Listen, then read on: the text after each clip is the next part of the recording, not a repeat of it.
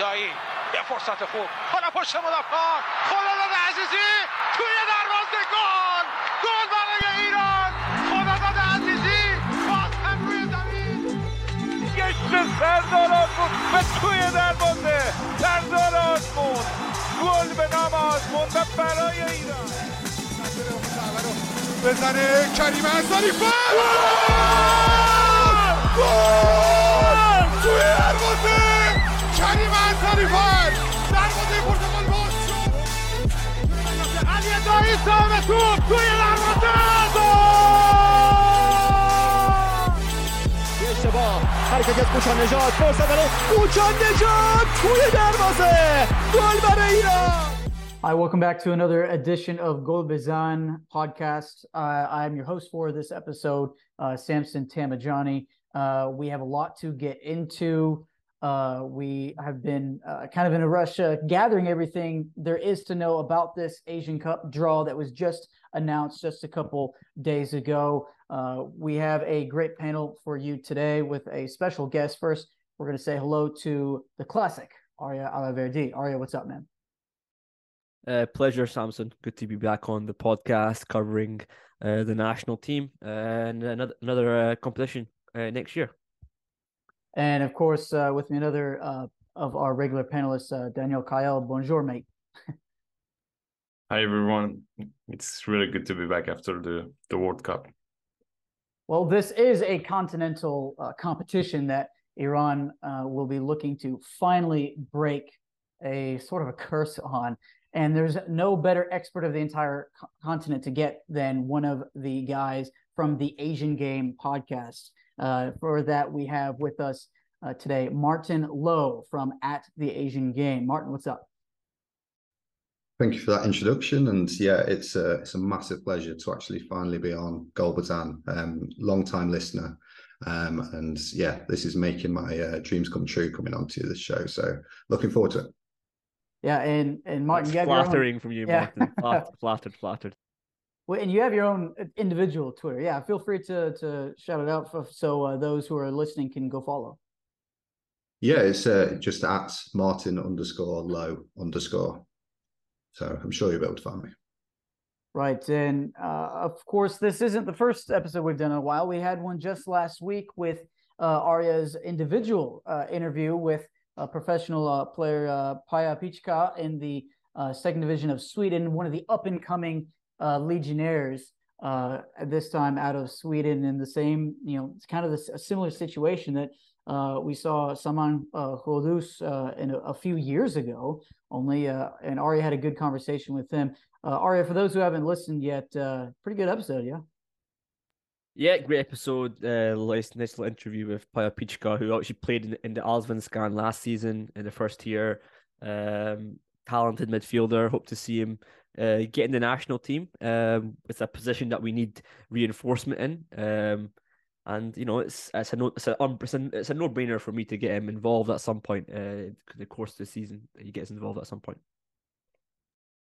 Right then, and also just a quick housekeeping item for those keeping track of all Team Millie squads.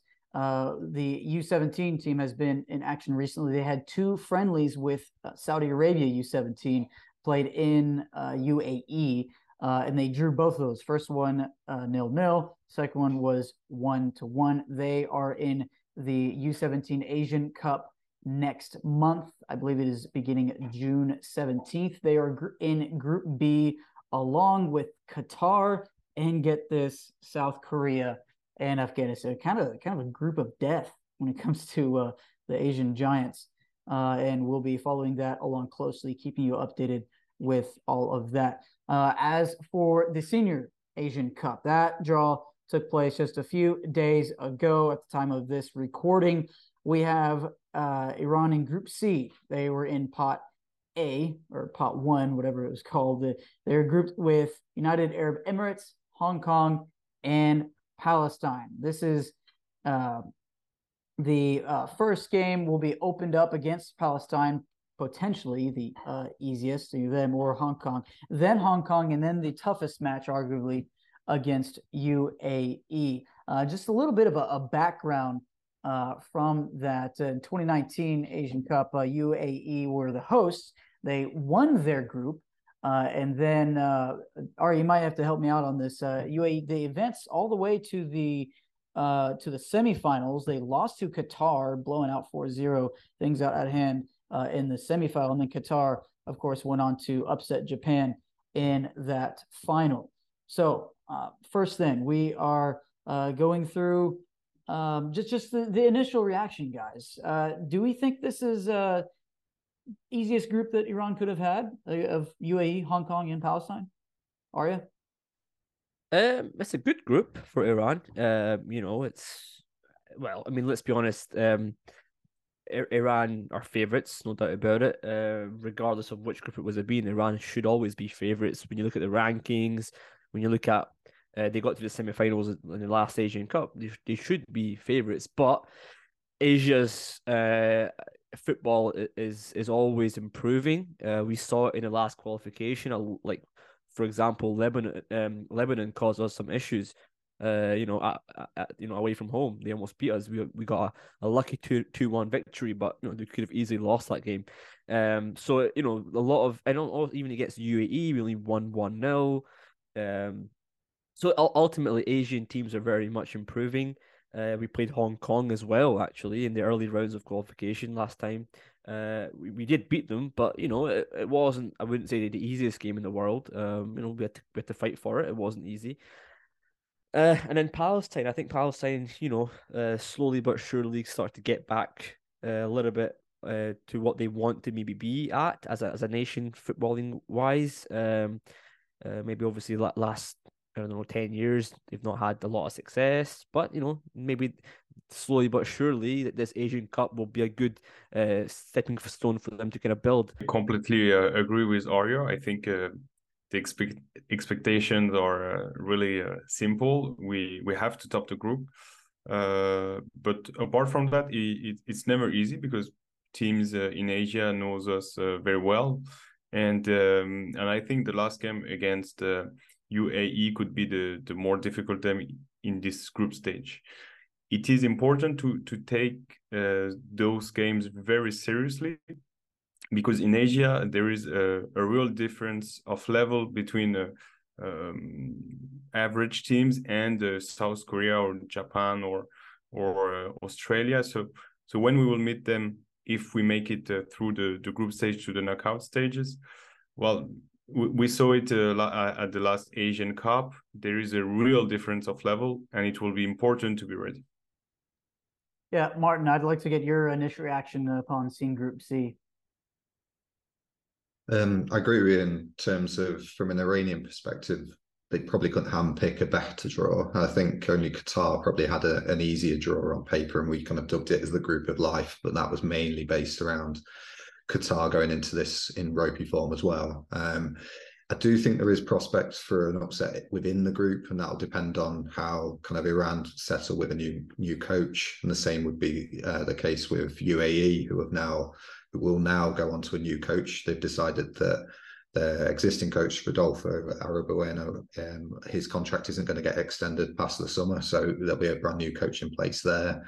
And then you've got two teams that are really kind of got very little, I suppose, expectation of kind of mixing it with a group. However, they're in good form in terms of Palestine, a lot more consistency in the bag. They've got a couple of now kind of Asian class footballers who will be wanting to make their name on the continental stage.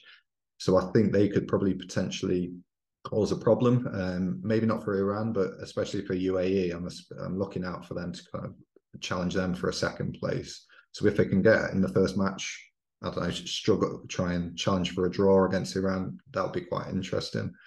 And then Hong Kong, who are back in the Asian Cup for the first time in over 50 years, they're probably not much different to when Iran played them at the beginning part of World Cup qualification. They're probably going to have the same kind of mentality of trying to hang on against Iran. But there are a couple of kind of interesting players within that. And the new coach, Jorn Andersen's been kind of a stabilising factor within that.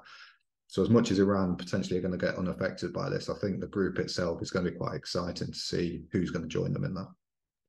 Yeah, there are some question marks with how these teams are preparing. They obviously won't get the best preparation, although they've gotten some. I mean, for the qualification at least, last year, Palestine, they got through Mongolia, Yemen, and the Philippines.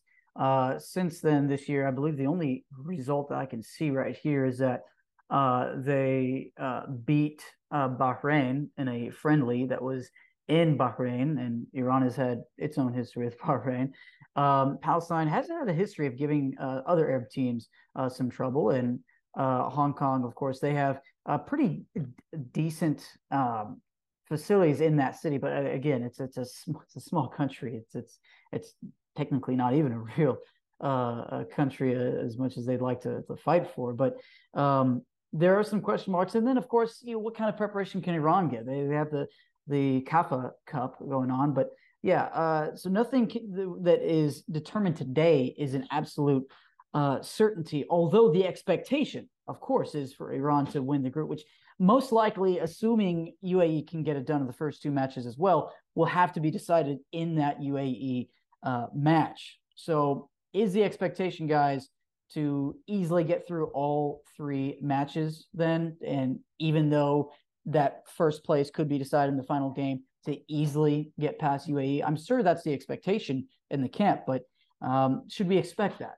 Yeah, yes, we should. Yes, we should. And as I said, in the Asian Cup, we have really different levels teams, and it will be very important to go in seriously, to not lose any confidence.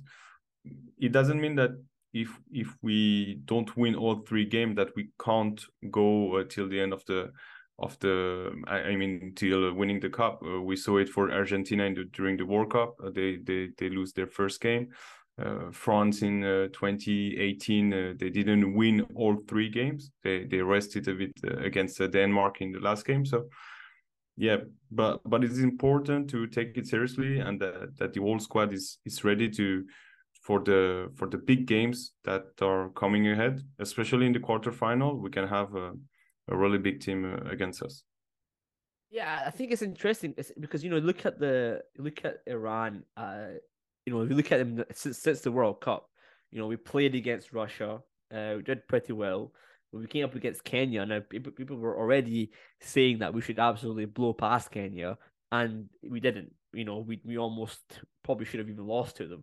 And the thing is, as Martin said, it's all about whether or not Amir Ghalinoi is the guy who's going to take Iran to success, or is he just there to kind of build off of whatever we did in the World Cup?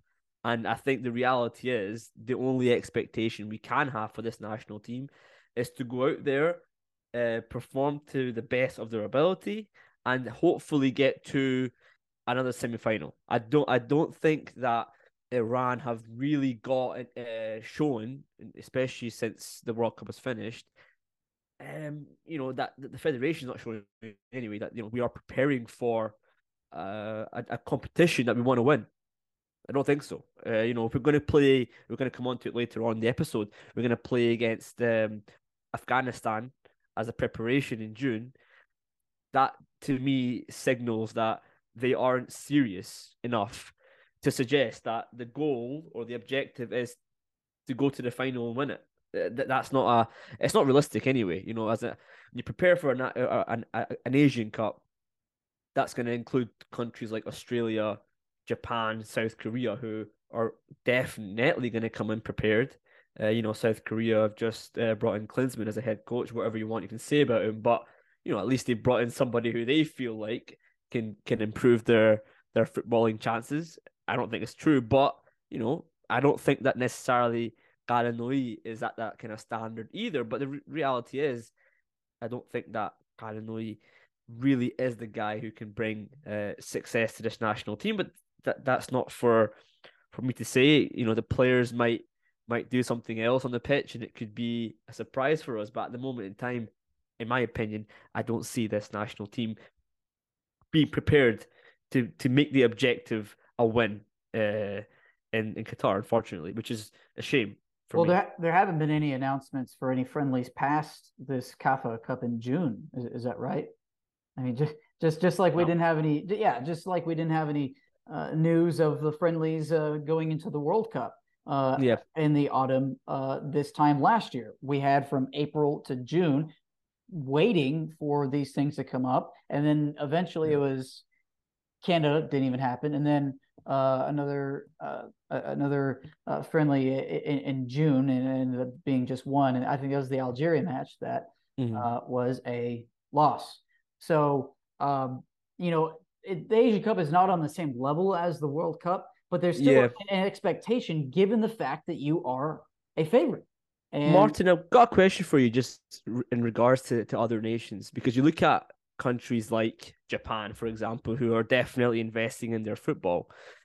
When you compare it to how Iran have done over the last couple of years, do you think that they are definitely more serious about this competition, or do you think that Iran are still serious, but they just don't have the funds to do so?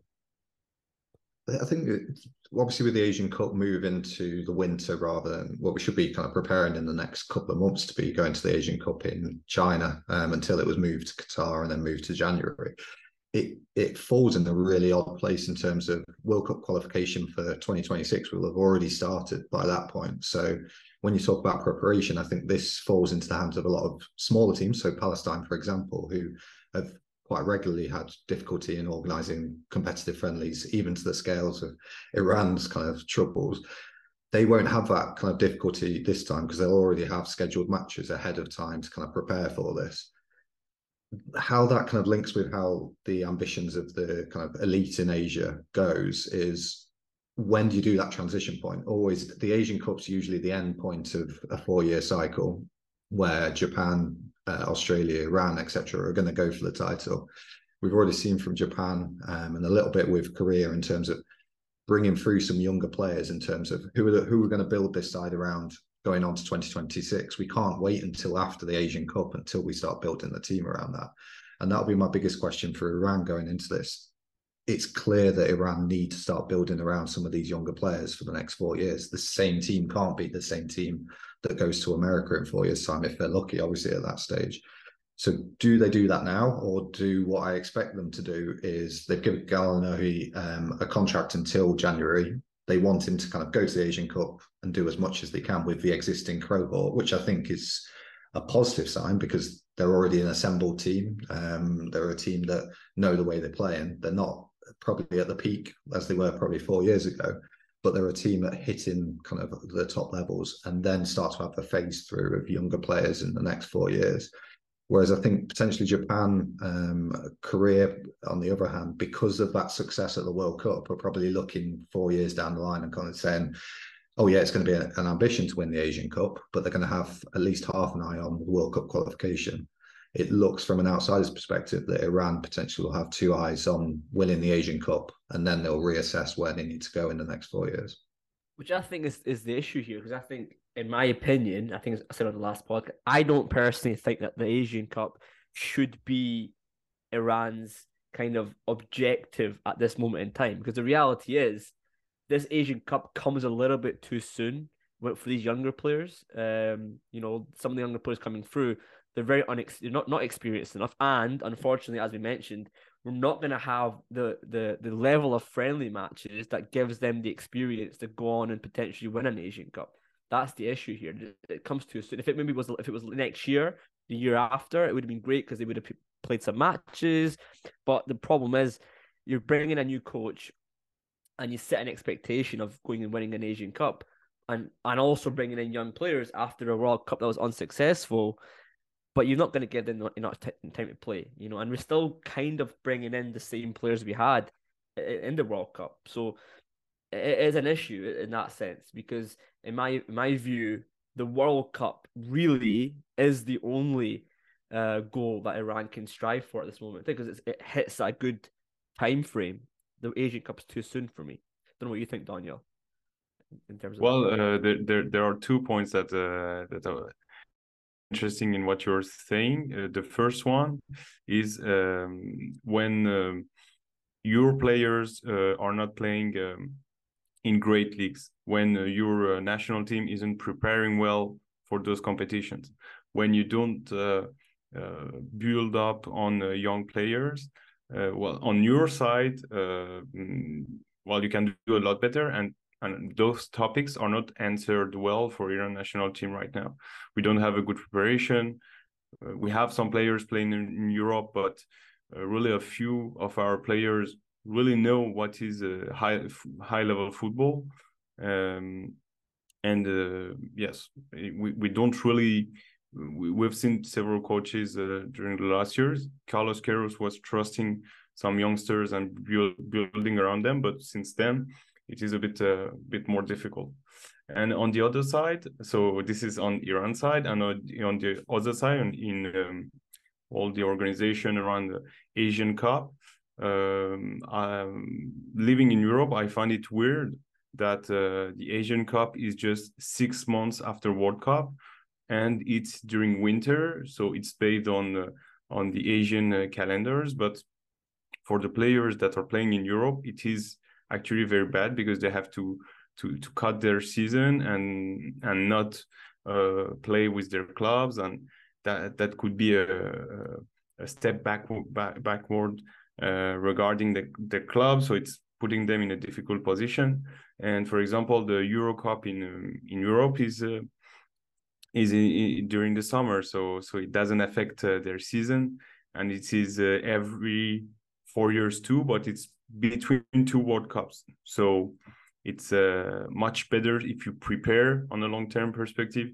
You don't have the cycle you were talking about, Martin, this 4-year cycle, and you can in an easier way prepare your team to always face high-level football. Because as I said, I think we have some difficulties on this point. Could they have made it, Martin, in the summer next year? I think maybe the climate would be too hot, obviously, in Qatar. Yeah, but it's the climate issue rather than anything else. Yeah. I suppose theoretically they could. Obviously, they would have liked to have got the Asian Cup out of the way before the next World Cup qualification cycle started, but that wasn't doable from a climate perspective. I doubt they would have delayed it another 6 months, and then you're kind of getting into that kind of trouble which Daniel was mentioning in terms of having 2 years on, 2 years off.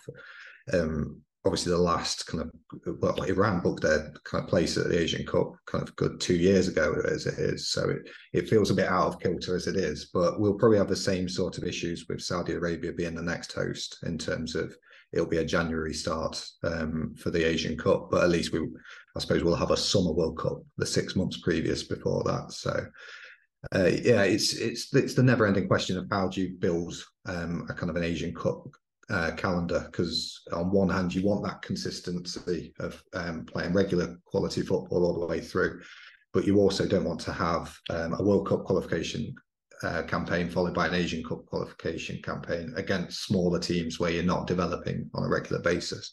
I do think Asia have nearly got it right. There's a couple of tweaks around the edges that I would probably do. But in terms of having round 2 where you play the smaller teams, you can probably develop a little bit more your young players in the early stages. And then you've got that round 3 against the big teams on a regular basis. But the problem is that you've got it all shoehorned in right at the end. You've got a World Cup, then an Asian Cup within 6 months, and you've kind of got a long lead in on that.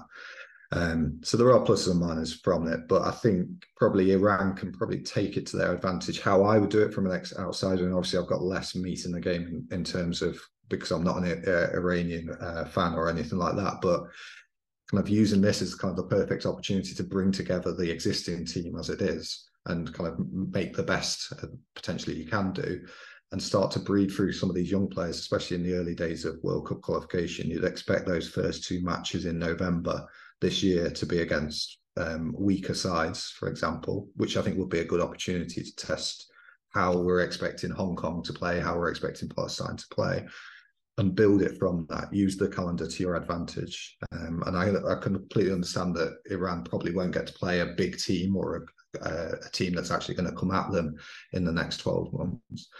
But that's probably not going to be the kind of opposition that they're going to play when they get to Qatar. And they've already had the experience of playing England, etc., about these teams that kind of come onto you. So they've probably got that kind of balance in play already. So with that being said, should the expectation for us at least still be for Iran to win the whole thing? not knowing exactly for sure that Gallinoi will be the guy, his contract goes to it. But assuming it is Amir Gallinoi as the head man, should we expect Iran to break through and head to the final again? They're one of the clear favourites for it. I think outside, my tip at the moment would be Australia or Japan, just mainly from a consistency point of view. I don't necessarily believe wholeheartedly in either of their coaches, but at least it's a coach that has stayed there through the whole cycle and has gone through the World Cup and has had that success. So I think they've got more consistency going into the World Cup. Then you've got on the outside Iran and Korea, both very capable teams, but with new managers. I'm still kind of yet to be sold on either of those yet. So we'll kind of see that.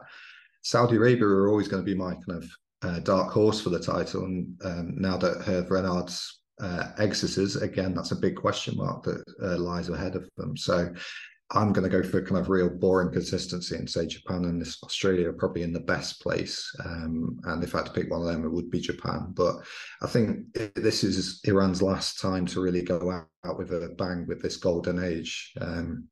Whether you see it as a golden age, it's probably an age that's been unfulfilled. But I still think they have the opportunity, especially on the right side of the draw, in terms of if everybody comes top, they'll meet. They won't meet Japan, Australia, or Saudi until the final. So maybe it's the opportunity they needed.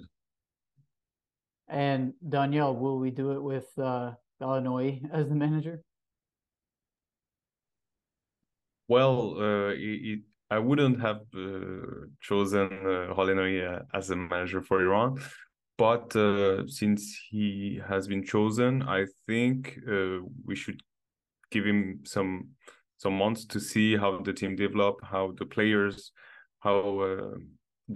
as a team develop together, and what is the project on the pitch, how do we play. It will be interesting to see how in our next friendlies we'll be doing, but yes, for now I'm just I would just say wait and see. Gallinoi, he's a coach who has come in to do a job. Simple as that. He's not come in to win something. He hasn't come in to improve the nation's football at national team level. He hasn't come in to bring in, tons and tons of new talents and start bringing a new crop of foreign-based players. And that's not his job. That's not what it entails. His job is to do a job. Simple as that. Come in, coach the national team, and stabilize. If that's even a case, if he can even do that, great. Has he done that so far? No, he hasn't. The reality is he hasn't, because there's still uncertainties. There's actually more uncertainties now than there has ever been, really, because we don't even know if we're going to have a team prepared enough to face, again, what Martin mentioned, South Korea, Saudi Arabia in the final. I think Saudi Arabia currently, in my opinion, are probably a more in tune team than Iran. When you look at the overall picture, how they played in the World Cup, how motivated they were as a nation. I think, yes, South Korea, I can say I don't think Klinsmann is a good appointment for them, but again, they've beaten us recently. We looked horrible against them in Seoul. Japan, always a favorite. I don't see how Japan won't comfortably get to a final if they really play to their best standards. They got some fantastic talent all over Europe. And Australia, who I think have shown some great things. They had a decent World Cup, and I think, again, a nation that seems to always want to improve their football, bringing in good young talents. I'm not trying to be. I know people are going to say Arya is being overly critical of Iran. I think, yes, I am, and I think I've kind of given my reasons as to why I'm being critical. I think we as a nation have big expectations of our football, rightly so, because we're top. So I think are we first in Asia or second in Asia now? I don't know if we're first or second, but still second behind Japan. Exactly. We should have expectations. We qualified very comfortably for the World Cup. very comfortably. You look at the results, no problem. But it's not good enough. For us, it's not good enough. That's just the reality. We should have went to this World Cup with a better performance. Queiroz, unfortunately, didn't give us that. Bringing Gallinoi, I don't think he'll give us that either, but I hope he does. That's the reality. I hope he does. And the next few months will kind of set the course for that kind of preparation. What players does he bring in? Does he choose to have a camp that's more developmental after this camp he claimed kind of was, but it wasn't really? I don't think it was with these matches that we had. We didn't exactly like the player selection in terms of the guys with only a few caps. Setting the record straight of how the bracket forms with this Asian Cup. And Martin, feel free to correct me if we have this mixed up at all. But the winner of Group C, if Iran wins the group, they would face the third place team in, I think, either Group A, B, or F. Is that right?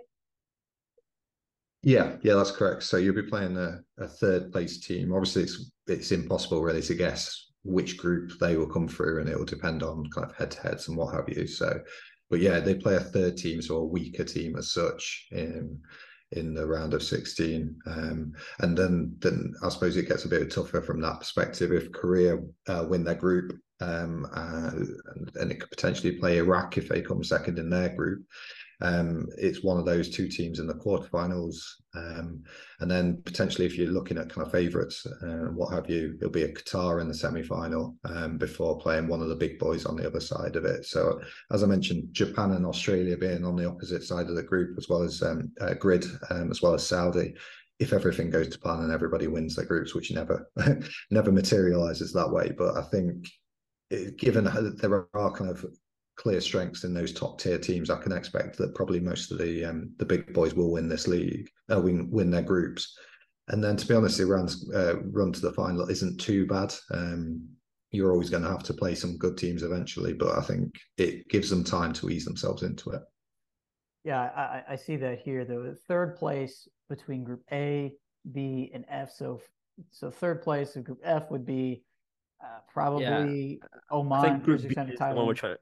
I think Group B is the one we're trying to avoid, because there's Syria and Uzbekistan who've got they've got some experience with beating Iran or doing well against Iran, or we played Syria, Uzbekistan a million times in friendly matches over the last few years, so they should know how to play against Iran. So we'll see what happens. Yeah, sometimes it's close, sometimes it's not close at all. Any other comments as far as these other favorites go? We maybe haven't even given enough credit due to the other team. Qatar is the reigning champions. There's of course Australia that hasn't had the chance in they didn't get their due in the final. It was Japan and Qatar. So several favorites that.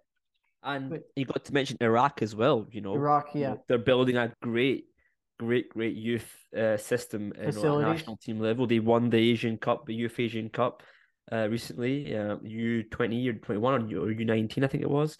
Fantastic performances, and I think they're going to be another dark horse in this competition. I'm excited to see how they get on for sure. All right, are we good to move to some of the fan submitted questions then, guys? All right. Yeah, let's go for it. So just going through some of these questions that were submitted to us through social media, we really appreciate it. We love the engagement on social media. Always look forward to your questions. Topo Lab on Instagram asking, is 24 teams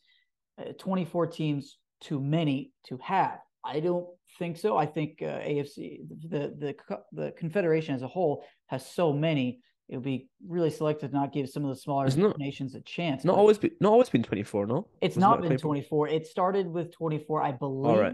The last year. Last in 2019, which kind of opened the door for Iran to win 5-0 against Yemen. But at the same time, it allows more of of a cushion maybe for some of the favorites, while giving the smaller developing countries a chance. Martin, I'm sure you'd probably agree with that, right? Yeah, 100% agree in terms of the exposure that it creates. So the top four this year: India, Tajikistan, Thailand, Malaysia, Hong Kong, and Indonesia. Some of them are the most exciting teams in Asia at the moment, and they are progressing at a rate of knots that we wouldn't have seen if we wouldn't have expansion of the Asian Cup. As you mentioned, kind of like the expansion, the first years of expansion, you had the likes of Yemen, etc., kind of North Korea qualify in those kind of last pots, and they were teams that you could predominantly see as whipping boys as such. But you've seen that kind of change over 4 years. The kind of coverage, the exposure of this games. Two teams to pick out: Kyrgyzstan and Vietnam, who wouldn't have got to the last Asian Cup if it was under the smaller iterations. And both of those teams have gone on to bigger and better things. Vietnam contested the World Cup qualification and look in a healthy state at the moment. The only thing that's kind of bugging me is the fact that 24 doesn't really work for a formatting perspective, and it makes, from my perspective, a bit more of a negative group stage, because you get into a case where teams play Iran or they play the bigger teams and just try and keep the score down, and that'll be enough to kind of progress. And there's always you can progress with 3 points out of 3 games, which I don't think really, it doesn't prioritize attacking football for me. So I don't think the group stages are actually that exciting, but I do think the wider context of development in Asia is a positive for it. Yes, I completely agree with Martin. I think if we want Asian football to develop, we needed that stage, that step with the 24 teams to allow smaller countries but passionate, smaller in football, to play and compete and progress. And maybe in a few years we'll see some new countries with good football. From _fresh instafeed _ Danielle, I'll let you answer this first. This is an interesting one. We haven't even gotten really into the actual individual players on the squad or the potential players for the Asian Cup squad yet. So with this question, _fresh instafeed _ asks us, what players need favorable moves to earn a spot in time for the Asian Cup squad? What kind of players need that favorable move, do we think, Daniel? Well, we can freshly talk about Saman Rodus that will leave Brentford this summer. We just read the statement today from Brentford. So, for example, someone is a great example. He's playing right now in the best league in the world, but he doesn't have a spot in Team Melli starting 11. So I think he could really earn a deserved spot in Team Melli. He also has to improve his performance with Team Melli, but with a move to another club, and like for example Alireza Jahanbakhsh, play regularly, scored. Maybe it will be a lower league. I don't think he will get an offer in Premier League, but at least he will have regular football. He's 29, almost 30, and he needs to play regularly. Well, and he will be playing in the Champions League this coming year if he retains in the regular rotation. Yes, Alireza, yes. For Feyenoord, they just won the Eredivisie in the Dutch league. They just won it just a couple hours ago, as of the time of this recording. And Saman Kudus is a great point, because we were expecting him to be maybe in the starting rotation, or at least play majority of the matches in the World Cup. That didn't happen. He came on late against the US. Maybe a little bit disappointing considering the touches in the attacking third that he got. He didn't deliver.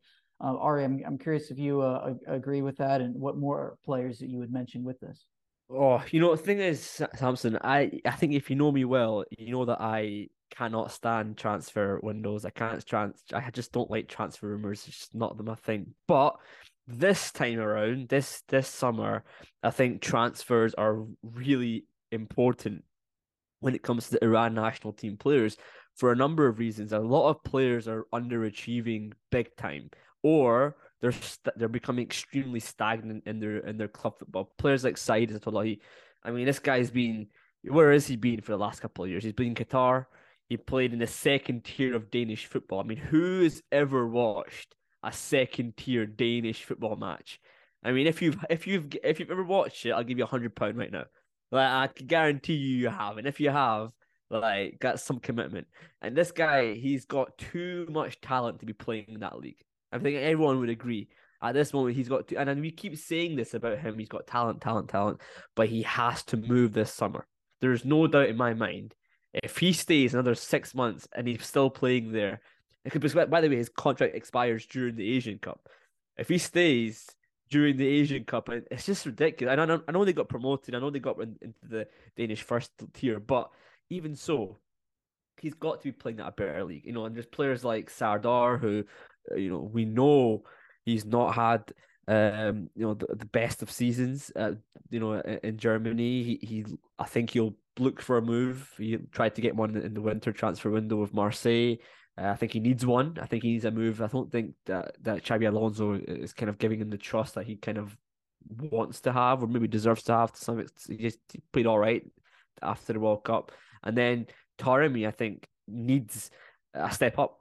I think he's, you know, not had the kind of glorious season that he's had the last few years. He's been all right, but I think he needs a new challenge. I think he needs a new challenge abroad, somewhere Premier League potentially, somewhere that is going to give him a little bit of a step in competition. I don't know how many more years Taremi has in his legs. I think he's getting to that stage now where he needs to consider, you know, somewhere that is going to challenge him, but he might not be a starter potentially. And then I think players like Saman Kudus, you know, has to go somewhere. Again, playing time as Daniel said. I think lastly, I'm going to probably mention Gorizade. I think had a great World Cup. He was scammed by Charleroi, deciding a 5-year deal. Should never have happened.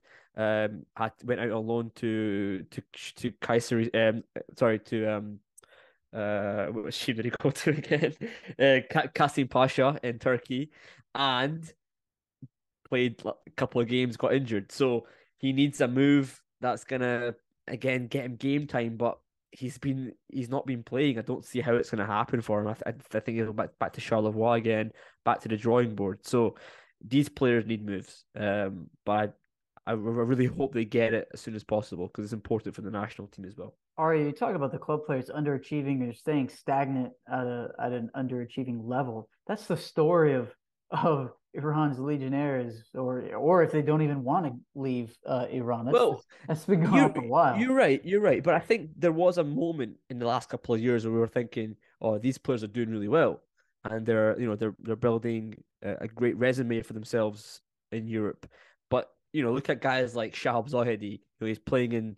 He got a little bit unlucky, with COVID, and he went out to, and obviously the war with Ukraine and Russia, and now he's went out to playing in Hungary, and he's not getting game time because his club don't want to commit to a certain amount of games, because if they do play him so many times, then you have to buy him, you know what I mean? And it's like, he's a bit unlucky, and he's actually top goal scorer for his club, but they won't play him. You know what I mean? So there's that thing. There's a bit of not luck in the side of the players, but also there is this. I think, I don't know what you think, Martin.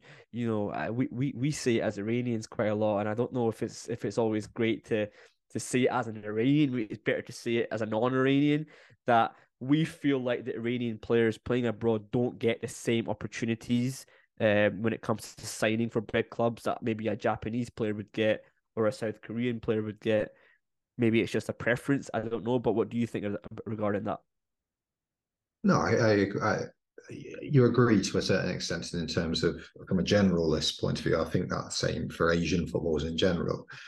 But what's going to break through that glass ceiling, what it needs is for the kind of pinnacle of Iranian footballers to go out and succeed. And we've seen that kind of, I think Japanese footballers generally, I think Premier League, if we take that for example, I think there was a hesitancy from Premier League teams to go after Japanese players. because of the failures that have happened previously. But also that kind of concern that they're very stereotypical. Well, we'll get them in if they're going to be work hardy players. They're going to be these sort of players. And then kind of Kwara Matoma has gone there and kind of smashed that kind of myth out of the water. And I think now we'll see to a summer extent where Premier League teams will start to look at the J1 and go, well, what kind of talents are there? Because Matoma came from that perspective. So I think if you saw kind of Taremi hit the headlines coming into the Premier League and starting to hit the ground running straight away, there would be that myth away from kind of what Iranian football is and start to actually physically look at that. And that's the explosion of kind of African football 20, 30 years ago in terms of a couple of players who dominated a World Cup and then came over to England. And then it was all of a sudden people's eyes were open to the perspective. And I think this is across Asia. There's loads of places that Vietnam, for example, with Nguyen Khang Hai, who's an immensely talented footballer, should be playing at the highest kind of level of play, but it took him so long to get a European club to actually take an advantage of him. But that takes the player to be brave as well. They're not going to go there on big money straight away. They're going to have to go there and build their time. And I think it's a long wait for that. But Iran definitely aren't alone in that. We've seen it with Iranian players, going to Europe, staying for 6 months, going back to Iran. Mohebi went to Portugal, Moran Low same, Mehrdad Mohammadi went to Portugal. We've seen it with quite a lot of players. They don't take that kind of difficulties that players like Jahanbakhsh took. Went to the second tier of Dutch football. But guys like Majid Hosseini, he's out of contract in Turkey just now. He could get a move in the summer, a big move potentially in the summer. So we'll see what happens regarding that. Guys, we'll go with one more fan question. This came from Twitter. Ashutosh Penzi asks us, who does Iran think as the most difficult opponent in this AFC Asian Cup? There's several. Also, what kind of approach, like playing style, should we expect from Iran, knowing what the group opponents will be? Can they play more freely in an Asian Cup as opposed to a World Cup? They won't be trying to contain Grealish and Kane, that's for sure. Well, it is a cup. It is not a league. So your approach should be really different than when you're playing 38 games to win the trophy. So I think during a cup you should be very pragmatic and mentally at your top. You should be really aggressive during each game and really not letting the opposition breathe. For example, when we look at the final between it was very high level, but the final of the last World Cup between France and Argentina, France didn't even play for almost 80 minutes. They were under siege. Each time they had the ball, one or two or three Argentinians were pushing them, tackling them, and really they were putting a high pressure, and they scored really quickly. And I think when Iran will be facing a tough opponent like Japan or South Korea, they will need to have this mentality like Argentina had during the World Cup. They should be really pragmatic and really aggressive to really put in danger the opponent. I think it's going to be interesting. I think from what I saw in the last two friendlies for Iran, and also what our great analyst posted on his Instagram stories after the game, they want to play a high pressing style of football. They want to be quite aggressive and they want to go out and press teams and win the ball back as soon as possible, which is great because it's what you want from a modern football team. But that kind of style of football only comes with time. You have to put time and effort into it. And you need to play against good teams that are going to give you that opportunity to go and press them. I don't think a team like Afghanistan is going to keep the ball, and then make you go and press them. It's not going to happen. So the problem with that style is that we need to prepare for it. And I think Gallinoi I would like, you know what, I would love to see if I would personally want to see Gallinari, make a decision whether he takes a team that is gonna do a job for you. You've got to play Jahan Bash, Kaiman Sarifard, the experienced heads, and a few young players to just play in the squad. Either he does that, or the other option is you go in and you say, the older players, the old guard are done with. I'm gonna bring a new crop in, and you just commit to it, which is obviously it's a really big risk but the reality is, as I said before, the Asian Cup cannot be Iran's number one priority at this stage. It just can't. Looking at the overall picture, the priority is the World Cup.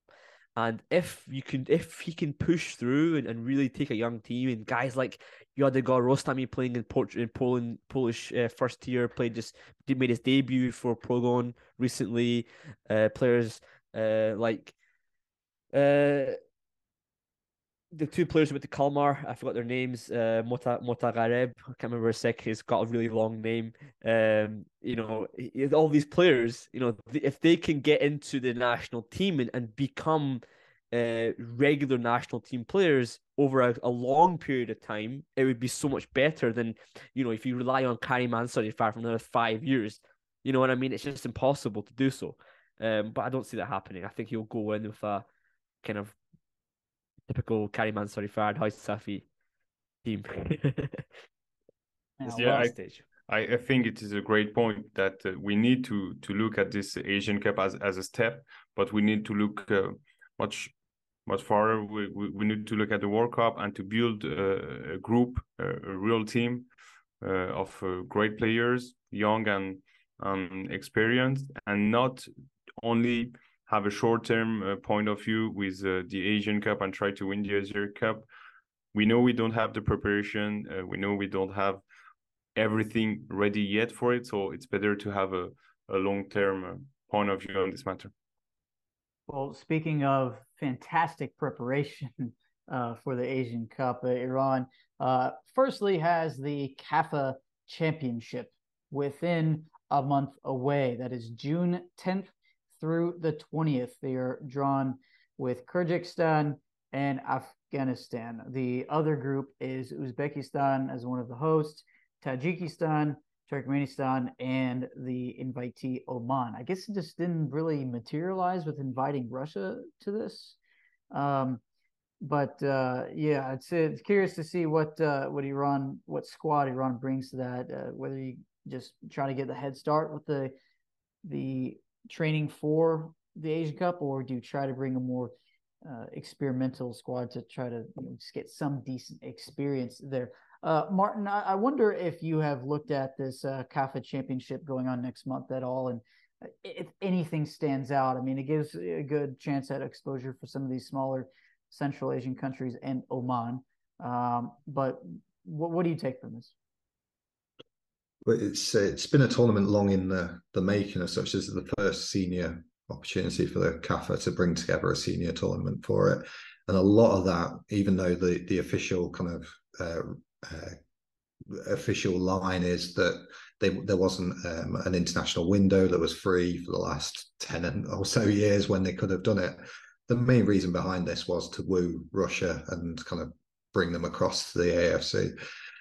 In the end, I think Russia have tried to play kind of all hands as much as try to keep UEFA happy, keep the AFC happy, but their big goals are to go to UEFA if and when that kind of opportunity arises, which doesn't look likely at the moment. So in the end, they backed out. Go back to UEFA or jump to AFC?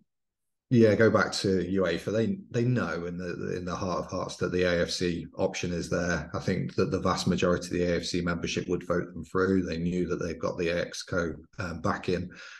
The concerns being monetary, in terms of once you've left UEFA, you lose that kind of monetary hold. You lose that kind of access to obviously the best market in world football. There was a lot of concern, especially from members of the Russian Premier League who didn't want this to kind of happen. So I think over the last 6 months, it's been a case of showing UEFA, oh, look, we've got options. We can go elsewhere if you want us to. And I think UEFA, in the way that they are at the moment and how geopolitics is working, they're stuck. They're going to wait until the war is concluded and kind of sensibility across the region is going to actually resemble. So there was the hope that Russia would come into this CAF Nations Cup and be the kind of lightning rod behind the region and kind of growth within that sport. But they backed out, probably predictably, because there's been quite a lot of outcry within Russia about the standard of football, especially in Central Asia, let alone the rest of Asia. But it gives us the opportunity for getting these teams back together. There's talk about a joint bid in the Central Asian region for the Asian Cup in the next 10 years, which would be interesting. But it's going to be very much a difficult kind of route. I think Iran are going to stand out as a kind of a significant team within it if they bring all their players to it. So I wouldn't be surprised if kind of a younger shaped form squad gets taken. In terms of the group stage itself, Kyrgyzstan are in development. They've qualified for the Asian Cup, but they've got a new coach now, Stefan Tarkovic, and it's a rebuild job. So I wouldn't expect that to be necessarily the difficult proposition, even though they're playing at home in Bishkek. So I think that will have its own elements to it.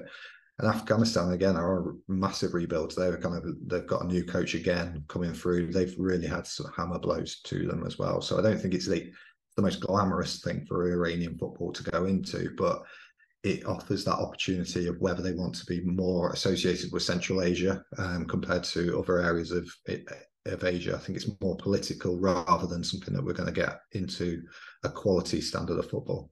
Yeah, if you'll allow me, Samson, just go ahead, on that guy's name that I didn't mention properly there, his name's Orache Motagareb Jafarpur. That's how you say it. There you go. Just for everyone wondering if I can't say the guy's name, I can say it, but it's quite a hard name to say.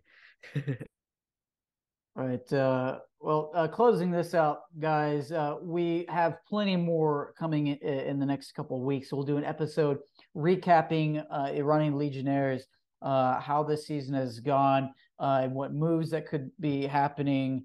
For one thing, we have to celebrate Alireza Jahanbakhsh's title, just won with Feyenoord, and also with Dino Zagreb.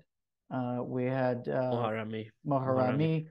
So those two teams will be back in the Champions League for sure. Whether those players will be back with them, that's another conversation that we will indeed be having. We'll also, of course, have the preview of the CAF Championship and what accessibility we'll have in watching that. We'll provide you with all the info necessary. That will be coming up in the coming weeks, so please stay tuned. We also welcome you to please like, share, and subscribe on YouTube. That is a big pride for us, building up our YouTube platform. We also give you opportunity to donate to us on Patreon. It gives us a huge heads up and being available for episodes like this, having the proper equipment to bring you the best episodes possible and all of the good content for that. So with that, guys, appreciate you joining me. And if any last words from Arya and Danielle? No, thanks again to Martin for coming on. Daniel, Samson, appreciate the time. And stay tuned for the next episode. Looking forward to speaking to some of these journalists from Palestine, UAE, and Hong Kong. And thanks a lot for bringing us on. Yeah, Danielle Kyle, one of our regular panelists, coming on more and more often. Always appreciate your insight, Danielle. Thank you very much. And of course, Martin Lowe at Martin_Lowe I believe on Twitter, right? Give him a follow. He is one of the best experts you can go to on the rest of Asia itself. Martin, thanks again for your time today. No, thank you for inviting me. I've really had a enjoyable discussion, and hopefully we'll speak again ahead of the Asian Cup or even the CAF Cup, I suppose. Any help with that will be welcome. Yep, definitely. And to our listeners and viewers, especially on YouTube and all our other podcast platforms, thanks again, and we'll see you in the next occasion for another Gold Rizan podcast.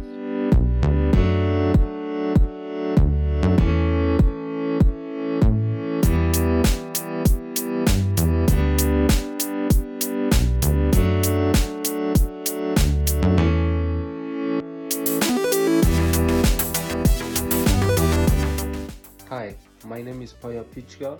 I play football for GIF Sundsvall, and you're listening to Golbazan Podcast.